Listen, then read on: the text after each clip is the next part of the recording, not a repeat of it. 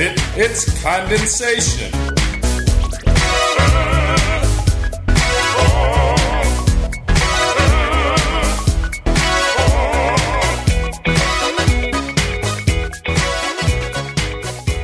Hello, everyone, and welcome to That's Not Spit, It's Condensation.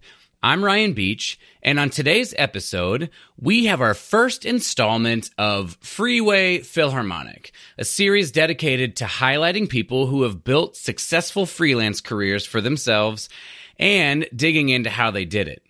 On this episode, we are going to feature Dean Heist. Dean is a staple of the musical community in Lincoln, Nebraska, where I am from. I've known him my entire musical life, but because I was younger, I didn't know him all that well personally. This interview was an amazing opportunity for me to get to know him and learn from a person who has basically created a dynasty for himself, and how he uses that to create opportunities for himself and the musicians in Lincoln to perform, as well as creating a ridiculous amount of musical culture for the community in Lincoln. We started the interview with him talking about his early life getting into music and the non-linear path he happened to take. Well, I don't know as I ever had a master plan for, what I wanted to do with my life. I liked music. I grew up in Hastings, Nebraska, and like lots of small towns, there were 22,000 people there when I grew up. You get an opportunity to play in everything. So I played in the orchestra, I played in the pit orchestra, I played in what they called the stage band back then, the jazz band, I played in the marching band, I played in the concert band, and got a lot of opportunities to play. I played in my church. And I really enjoyed music, but I liked math and chemistry. And when I went to the University of Nebraska, I started out as a math and chemistry major for a while, and then I joined a rock band, and we started playing lots and lots of gigs, and we're really pretty busy, and I just kind of lost interest in the math and chemistry side of things, and so I also had taken piano lessons for quite a number of years in Hastings, and I switched to a piano major for a while. I was a piano major for a semester, and I had a teacher that, he was a genius. He's a Charles Ives Scholar, and he and I just didn't get along very well. I was in a class with three older, very attractive female piano majors, and I was very intimidated, being a shy young man at the time. And at one point he got really upset with me over my fingernails being too long, and he trimmed my fingernails and during the lesson, and I thought, I don't want to do that. Yeah, that's like, maybe I don't want any of that. So I went down. There were 4 piano instructors at the time, and I went down to talk to the director of school of music, and of course they couldn't let students move around, or one teacher would have a bunch of them, the other wouldn't have very many. So he said, nope, you're going to stay with where you are. So I said, well, then I'm not going to be a piano major anymore. So I spent a year as a major of undeclared or undecided in the College of Undeclared, and I started taking some trumpet lessons from the graduate assistant at the time, Lester Montz. And Lester was a very articulate, very interesting person. He played well and gave me a lot of help playing my trumpet. And then after a semester with Lester, I switched to taking trumpet lessons from Denny Schneider. Yeah, and I got my bachelor's degree there in music ed. And I decided I really didn't want to teach at the time. I had some opportunities to play doing a lot of different things, and I was getting involved in playing a lot of things in the area. I had played with some rock bands, and then I was got a job playing the second trumpet with the Lincoln Symphony Orchestra, and I was playing in Omaha with that symphony at the time. I was doing some assistant principal and fourth trumpet up there. And then there was a new orchestra that got started in Lincoln called the Nebraska Chamber Orchestra, and I was playing principal with that group. I started playing with the Nebraska Jazz Orchestra, which was a neoclassic jazz orchestra at the time. And there were really quite a lot of things going on in Omaha. There were a lot of jingles, just lots of playing opportunities.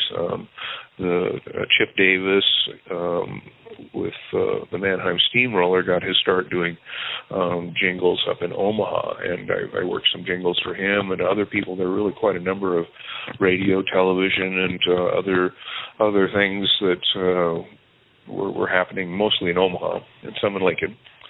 And there was just a lot of freelance work. I was playing with an orchestra. They used to have this thing called Exarban, it's a weird thing. It's Nebraska spelled backwards. Right. And at the time, it was the world's largest membership nonprofit. And I think they had like 80,000 some members or more across the state of Nebraska. And with your membership, you were entitled to attend the shows that they produced at the Coliseum in Omaha. And I would have 6, 7, 8 shows a year with, fairly well-known major guest artists. They bring in Wayne Newton for a week and do 8 shows.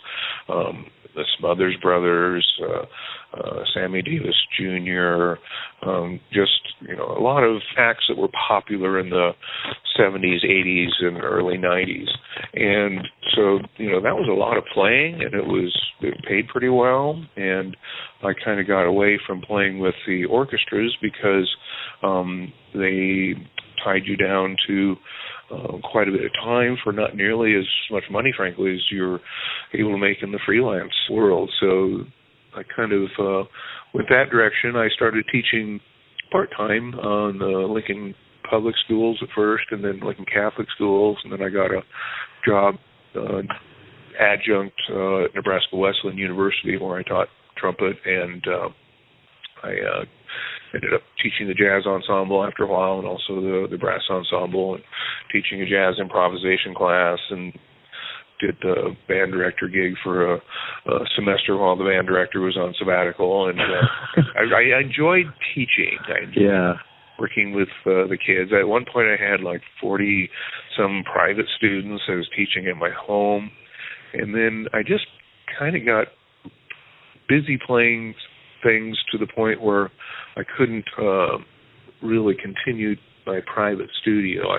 For a while I tried hiring friends who played trumpet to teach for me, and they would come in and teach my lessons for me, and I'd work it that way. And then once I showed up to teach my lessons, and there was this new kid, and it turns out he'd had 3 or 4 lessons with other people, and I'd never met him before. He was supposed to be a student of mine, so I'm thinking, this just isn't really working out for me. Right. Yeah. I kind of got out of the private teaching business and was, doing a lot of different things. There was really a lot of odd gigs here in Nebraska. There's a lot of things that come through. I played with lots of polka bands and Dixieland bands and swing bands and dance bands, and occasionally would get a gig to go on the road to sub for a friend of mine that was doing some cruise ship gigs, and occasionally we go out on a week or so tour with Chris Riddle was leading the Nelson Riddle Orchestra for a while, and would do a tour through the Midwest and that sort of thing. And so I was really playing a lot. I think it's pretty cool to see how Dean's path to playing the trumpet wasn't a straight line. He has such a successful career now playing the trumpet, but he didn't have it all figured out right away. It's a great example for those that may not know exactly what they want yet, and it's also a great example of just being willing to be flexible and experience new things.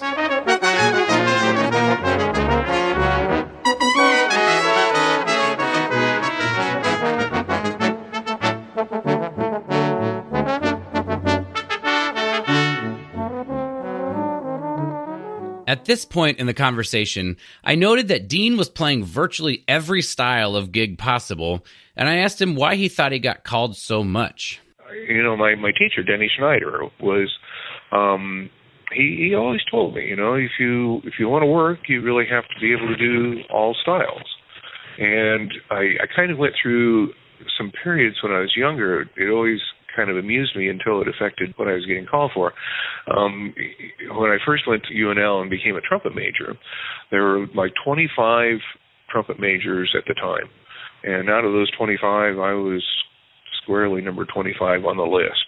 And so, I spent a lot of time practicing. That was when I first met Lori Frink. She was going to school at the same time. Right. Lori just practiced all the time. And I was practicing a lot. So I'd, be hanging out on the third floor, and I'd hear her playing, and I didn't really know her. She was older than me, and I was, shy at the time. And so finally she came out, and I introduced myself, and I said, hey, you want to play some duets? And she goes, who the hell are you? I told her who I was, and she said, yeah, sure, well, come on, we'll play some duets. So I ended up playing a lot of duets with Lori and getting to know her pretty well, and just spending a lot of time practicing and getting that work ethic going in terms of really working and practicing all the time. But at the time I was playing with some rock bands. And I was doing some commercial things, dance bands, and I got kind of labeled as a commercial player. And then about my senior year in college, the trumpet position opened up with the Lincoln Symphony, and I had been playing with the university orchestra, and I auditioned for the job, and I got that job, and the principal player at the time, Steve Erickson, had gone from the Lincoln Symphony to playing in the Omaha Symphony, and I played with him, so he called me to come and play assistant for him and do some fourth in the Omaha Symphony. So I got playing a lot of orchestral things almost exclusively for a couple of years, and then I kind of got labeled as being a classical or legit player.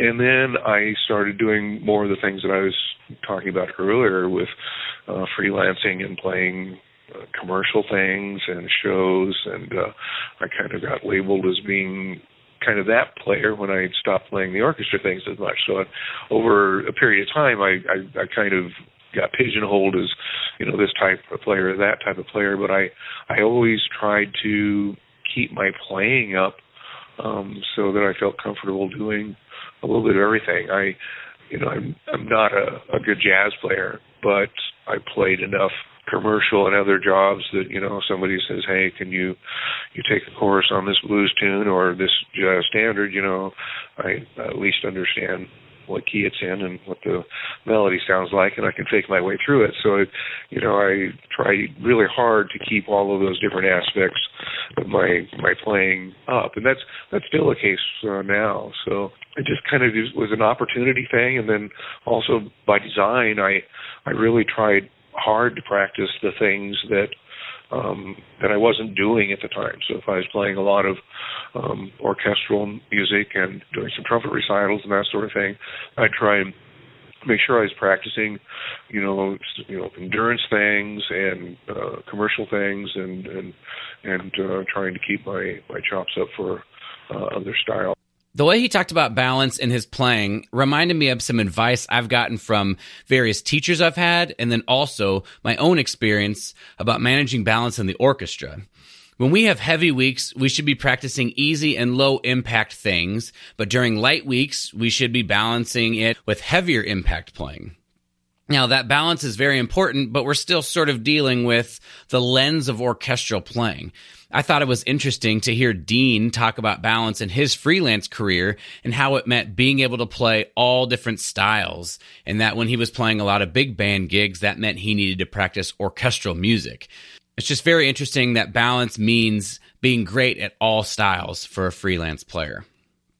I then asked Dean that if you didn't have to be the, quote, best at taking solos or playing in commercial styles, what other factors maybe went into being called so often?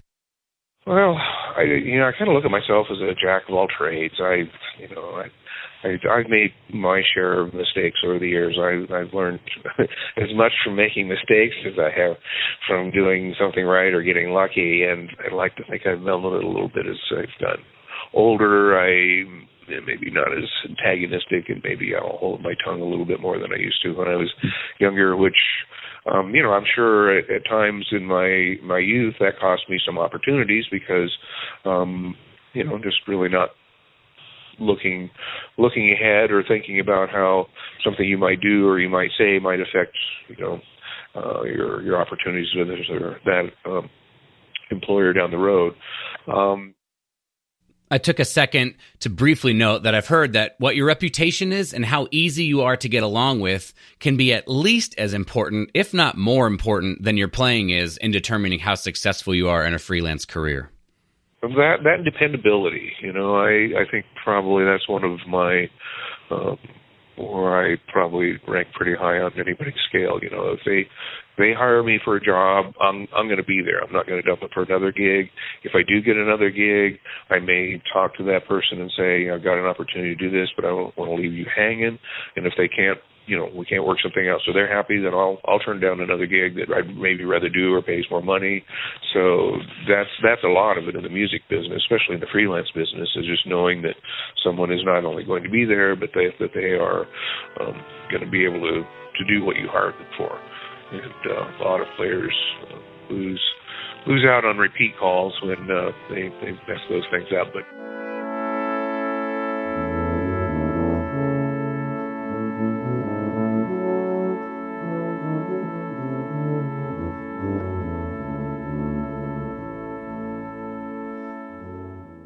Dean continued by telling a story about a particular gig that he had and how losing it taught him a very valuable lesson. I was going to say, one of the things that I think really changed for me was in the 1980s.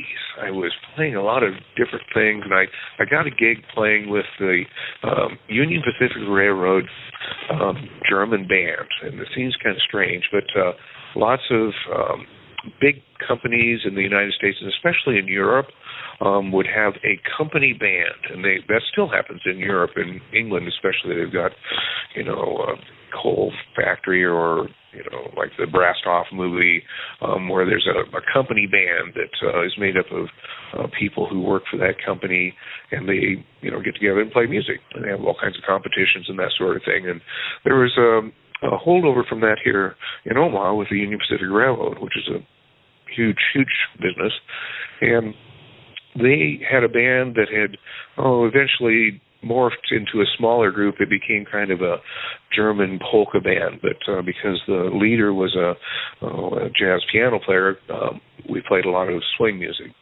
We played what they call Family Day celebrations all around the western half of the United States, basically wherever the Union Pacific Railroad goes, and any place that they had a sizable workforce, like North Platte, they've got a huge rail yard, they've got lots of employees in Salt Lake City and in Texas and California and Oregon and just all around the Midwest.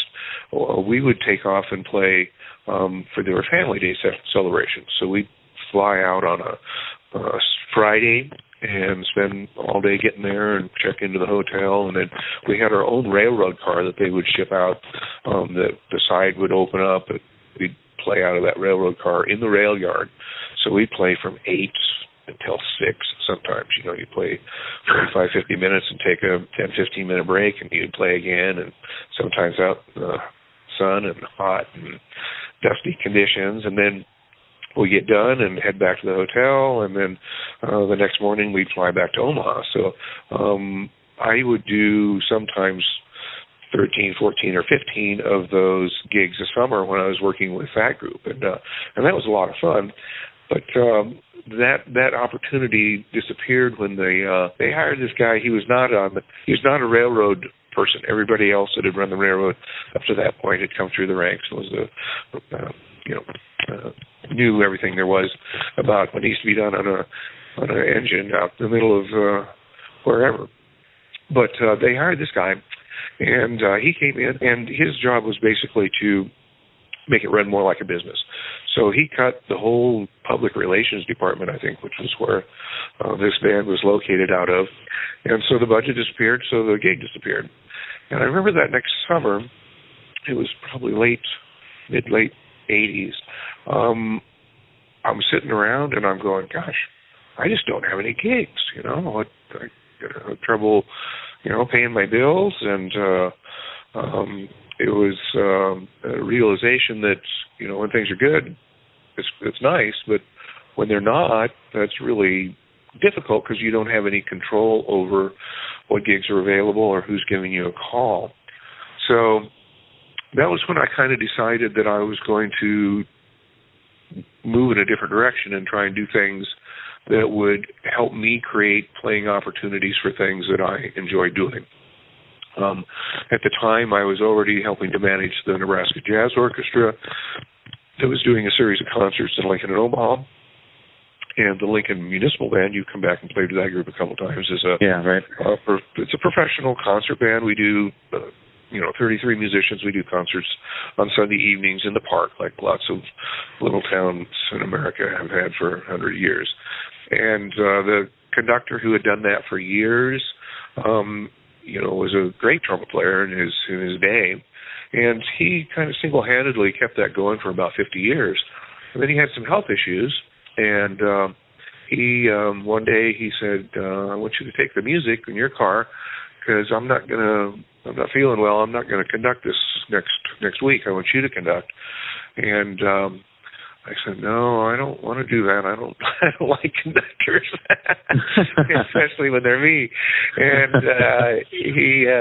but he insisted, and I realized that that's what he intended for me to do, was what he had been doing, because when the previous conductor had left, he was the first trumpet player with the band, and they handed him the baton, and then he became the conductor and basically ran the band for about 50 years, and that's what he was wanting me to do. Yeah. And so I did conduct a couple, but I worked hard to put together a board of directors, and it was a nonprofit organization. They hadn't really been functioning that way. And the only people that I really knew to put on the board were musicians and band directors. So we created this board of 10 or 12 people. And what I discovered is that musicians and band directors just make terrible board members for a nonprofit. But we actually, we got things moving along in the right direction, and then the board eventually morphed to involve more community members and people that had some connections to businesses in the community that could help support the group, and so people helped write grants and that sort of thing. So I kind of got involved in arts management that way. And around that time, I started a group called the Nebraska Brass. It's a professional brass quintet. And we just finished our 30th anniversary last year. We released, I think, our sixth and seventh CDs. And one with some pieces that we commissioned with composers that we really liked their music. Jan Bach wrote us a piece called Blowout, which is the title of our CD. And John Cheatham wrote us a very interesting piece, Partita Antico, I think it's called. And it's a bunch of Renaissance dances set in modern harmonization and interesting meters, 11, 16, and 5/8 and 7/8. All the fun stuff. Yeah, but they're very comfortable to play and listen to. It's fun music. So that group we do a series of 5 concerts each year, and each of those 5 concerts we do one in Lincoln, one in Omaha, and 3 in other communities around the state. So Nebraska, but people listening to this probably don't. But in the middle of the state, there's 2 or 3 bigger cities, Kearney, Hastings, and Grand Island. We get out that far on a regular basis. So we do 25 concerts that are fairly serious brass quintet music. We try and put things that are more challenging and maybe some original music written for brass quintet on the first half and more classical in nature, and then the second half we try to it's lighter, a little more commercial, probably, yeah. Commercial jazz, and that seems to be a good formula for us. So we get a chance to play some music that's really challenging, that requires us to rehearse, and then we also get to play some lighter things. And there's really a lot of challenging commercial music out there now. Robert Elkier has written a bunch of things for brass quintet that are kind of jazz themed, that are very commercial, that are really fun and very, very, very challenging. Dean was going to go on, but I kind of interrupted him to ask him to elaborate on how he was successful in starting and maintaining a brass quintet for 30 years. How did he find people that would work well together? And how did he create opportunities for his group? Well, we were, one of your teachers, Michael Anderson, and I were good friends, and he was teaching at Dana College. And we talked about putting together a brass quintet because we played in quintets in college, and we didn't have one that we could play in. And there was the two brothers, French horn trombone, and another tuba player that were playing in the Air Force Band station in Omaha. And that job for them was work, and maybe wasn't as fun because of the person who was leading the group for them at the time. So they were looking for a playing opportunity where it could be more relaxed and they could play music that they wanted to play and have some fun with it. So we got together and we started reading some music, and after a while we thought, some of this sounds pretty good. We ought to put on a concert. So we did that, and I think there were 7 people at first concert. They were all related to somebody in the group. Sure. But that's usually how it starts, after right? that, because I'd had some experience working with Nebraska Arts Council and writing some grants, I submitted a proposal for our quintet to be on the Nebraska Arts Council touring program. And that's where one of the communities around the state that maybe has a series of community concerts, they can get partial support for bringing in a group out from Lincoln or Omaha that's on that program. So I put together a grant. I remember we were sitting around talking about it. And we thought, well, what should we ask for this? We didn't know anything about what we were doing, and we thought, well, I don't know, $900 sounds pretty good. We could each make $100 or $150 and pay for our gas, and that just was sounded like a wonderful idea at the time. So we put ourselves on this touring program for $900. And then what we discovered was all of a sudden we were instantly popular, like places like Scottsbluff and Gering and Valentine and all of the far-flung corners of the state where it took you a day to drive there, and then you had a couple nights motel, and you had a couple of cars or a van that you had to rent, and gas mileage and meals. And so we didn't make much money, but we did about 15 gigs that first year. And I got a call from the guy that booked the St. Louis Brass Quintet.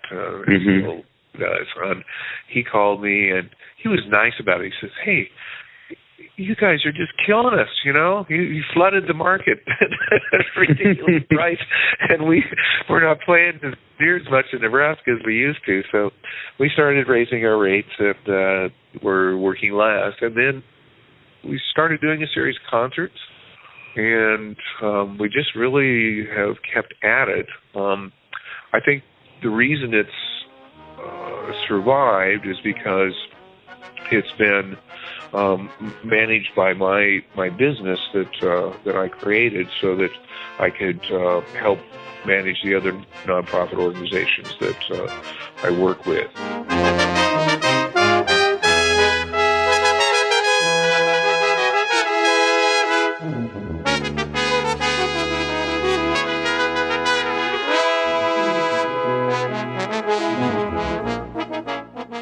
This is where the interview gets really amazing.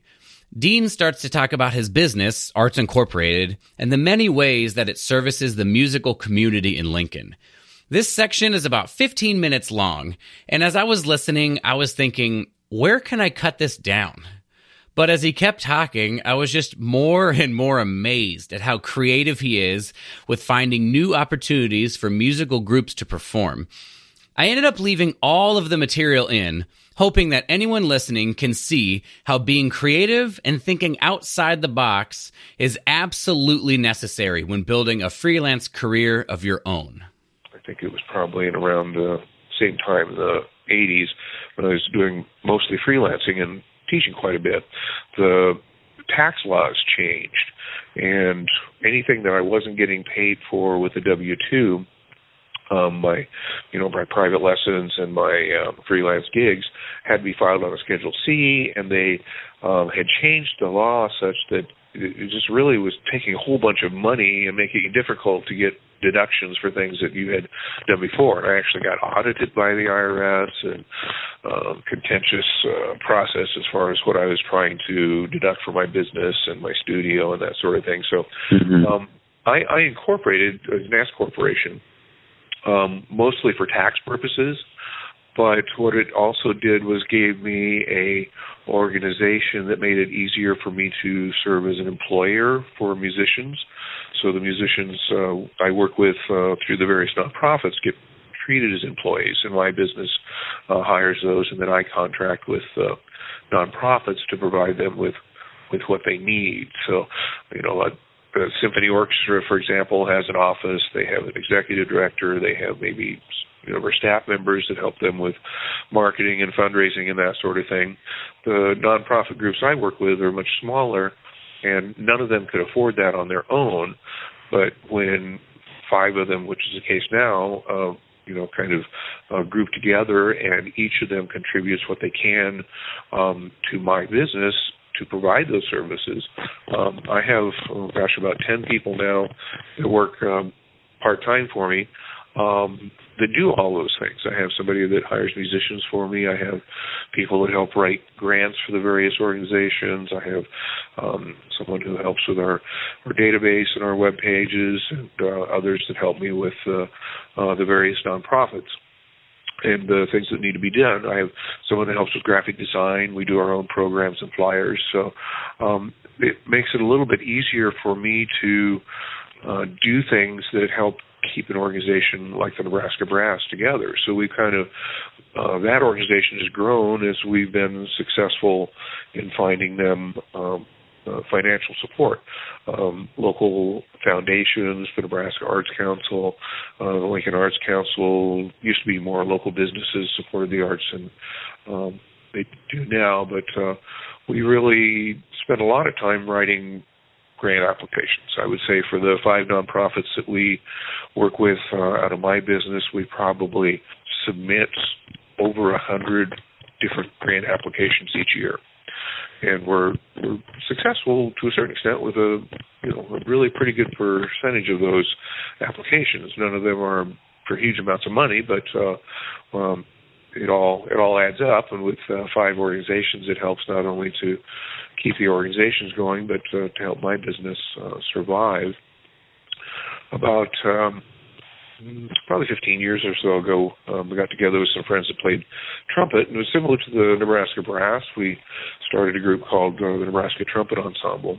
Yeah, I played with that group a long time ago. That group has been presenting a couple of concerts each year. We have one coming up this spring called Nebraska Trumpet Ensemble and Friends, where we invite students and members of the community to come and play with us, and we do a couple of large trumpet ensemble things with anybody who wants to come and play. And each of the groups that I work with also spends a portion of their money and their efforts in educational outreach. So the trumpet ensemble does a couple of concerts in the schools, Lincoln Elementary schools, each year. The Nebraska Brass does 4 educational concerts in the Lincoln area and 4 in the Omaha area each year. Lincoln Municipal Band sends musicians out into the schools, has a young artist competition. The Nebraska Jazz Orchestra sends musicians out in the Lincoln Middle Schools. They have a young jazz artist competition and an audition group of musicians that plays on one of their concerts. So having that educational component is critical because those are the types of things that are maybe more attractive to some foundations and funders. Right. It's hard to find a business or a foundation that really wants to see, a big band, a jazz band continue in and of itself. There are, because of the history of our society, there are people that want to see symphony orchestras continue. There are, a lot more people in our community that are active socially, that are more wealthy, that want to see those types of things, opera and symphony, continue. So there's really quite a bit of support that goes into some of those traditional nonprofit music organizations. But smaller, non-traditional ones, there isn't that as much. Right. Yeah. And, so you have to be more creative in how you approach funders, and if you can say, look, we're getting out into the schools, we're doing things that nobody else is doing in terms of providing opportunities for students to hear professional music, that sometimes that really helps them to support not only the educational outreach, but a little bit more in addition to that. And then I have one other nonprofit that we started about 20 years ago. It's called the Capital Jazz Society. And it really started with a reading band, a Monday Night Big Band. And we've played at a variety of hotels and clubs and bars around the community. Now we're at it's a brew pub. There's a former student of mine is the owner of it, and we've been there for a year, and it's been a good fit for us. Monday nights are typically not busy for the restaurant business, and it's not really a sports bar, so you're not chasing away anyone who's there to watch television or for other reasons. So Monday was kind of a quiet night for them. So they help us out with what we're doing, and then we provide live jazz music for them on every Monday night out of the year. So the first Monday of each month, we have a house trio that we hire, and then it's advertised as a jazz jam, so anybody can come down and sit in with the band. The other Monday nights, we alternate between a Monday Night Big Band, which is a reading band, kind of like the Thad Jones, Mel Lewis thing was at the Vanguard years ago, where, it's just getting together to read music because it's fun and because you don't get an opportunity to do that. And then the other nights we feature local and regional and sometimes pretty well-known Swahili groups that are coming through the area. With the internet and everything now, it's easier for a group. We had a group just this last Monday, drummer from New York, his name is Pete Zimmer, who was coming through, and he hops on the internet and he sees there's this jazz series on Mondays, and Monday's a night that he doesn't have a gig, and so he approached us and said, hey, I'd like to come in. And so he hired a couple of really great musicians, one from Omaha and one from Lincoln, that did a trio gig, and it was just outstanding music. It's not something that you would hear anyplace else around here. The nice thing about what that group does and what it allows for musicians is there are no restraints placed on them as to what they play. So it's not a commercial gig. They're not there to make the audience happy. They're there to play what they like and to make themselves happy. Sure. And, we try and choose groups that will be, a good fit for people that are expecting jazz music, but they're not, it's not a dance gig, and they don't take requests, and they get to play, what they want, which is, for a lot of groups, is worth, more than the money, right, to have an opportunity to be able to do that sort of thing. So it kind of fills a different void.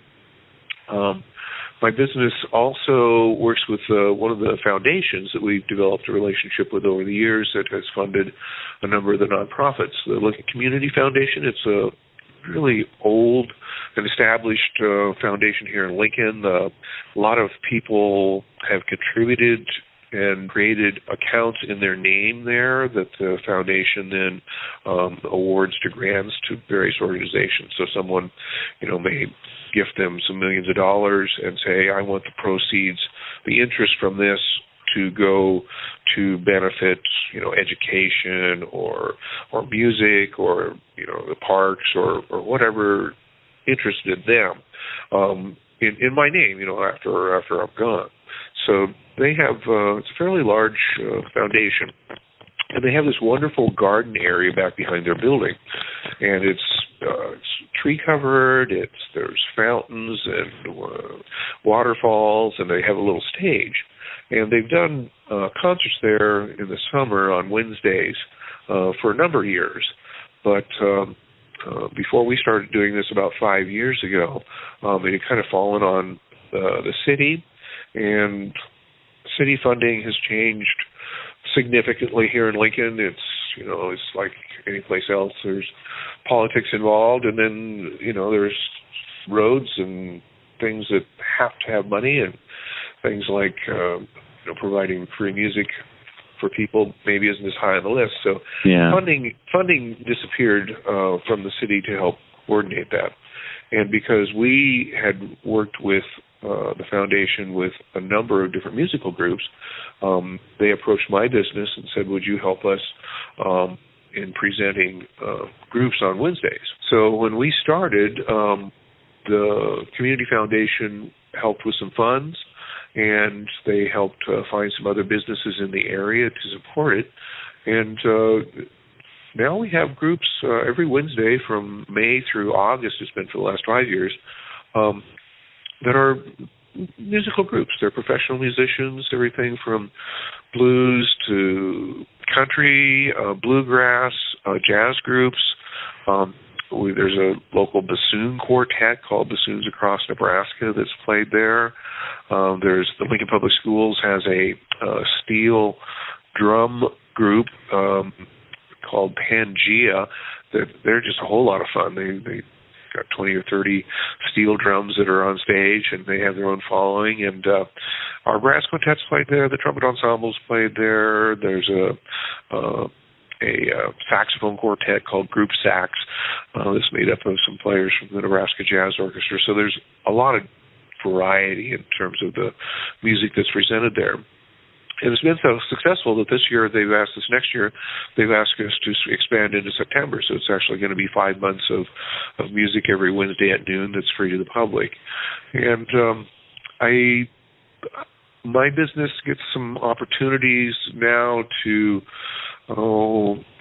as groups and touring things come through the state, touring Broadway shows, for example. Book of Mormon was here about a month ago. And my business booked the local musicians for the pit, and I got to play. I have a small pickup orchestra, if you will, that does commercial orchestra things. We provide an orchestra, 46-piece, I think, for the local production of the Nutcracker that happens at the Lead Center each year. Every couple of years, we do a production of the Messiah in one of the communities to the west, Henderson, Nebraska. And we get a chance to book musicians for, and lots of different things that come through. The Temptations we've done 4 or 5 times and provided the local musicians for that, and other things that come through that require local professional musicians. Sometimes we get to book those. So my business probably provides more than 200 services a year for musicians in the community. It's a great variety. None of those groups are working full time like a symphony orchestra would be, like the Omaha Symphony, but it really gives the local music community just a lot of opportunities to play.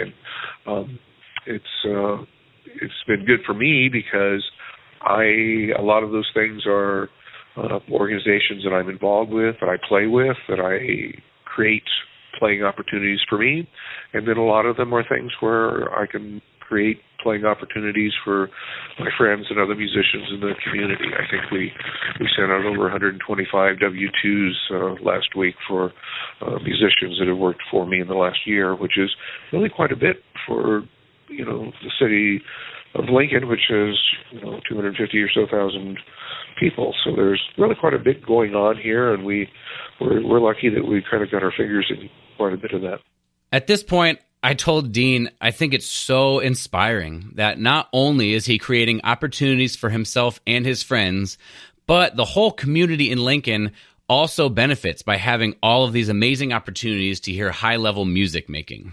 Well, I appreciate that, and I've never been interested in having a lot of money. I own my house, and I have a car, and I do what I want. I don't spend a lot of money on things, but I've had so many friends, and in this business, when you're constantly looking for people that maybe have money that can help you, and you're out begging and knocking on doors, it just occurred to me that there's so many people out there that they really have a lot of money and they're not happy.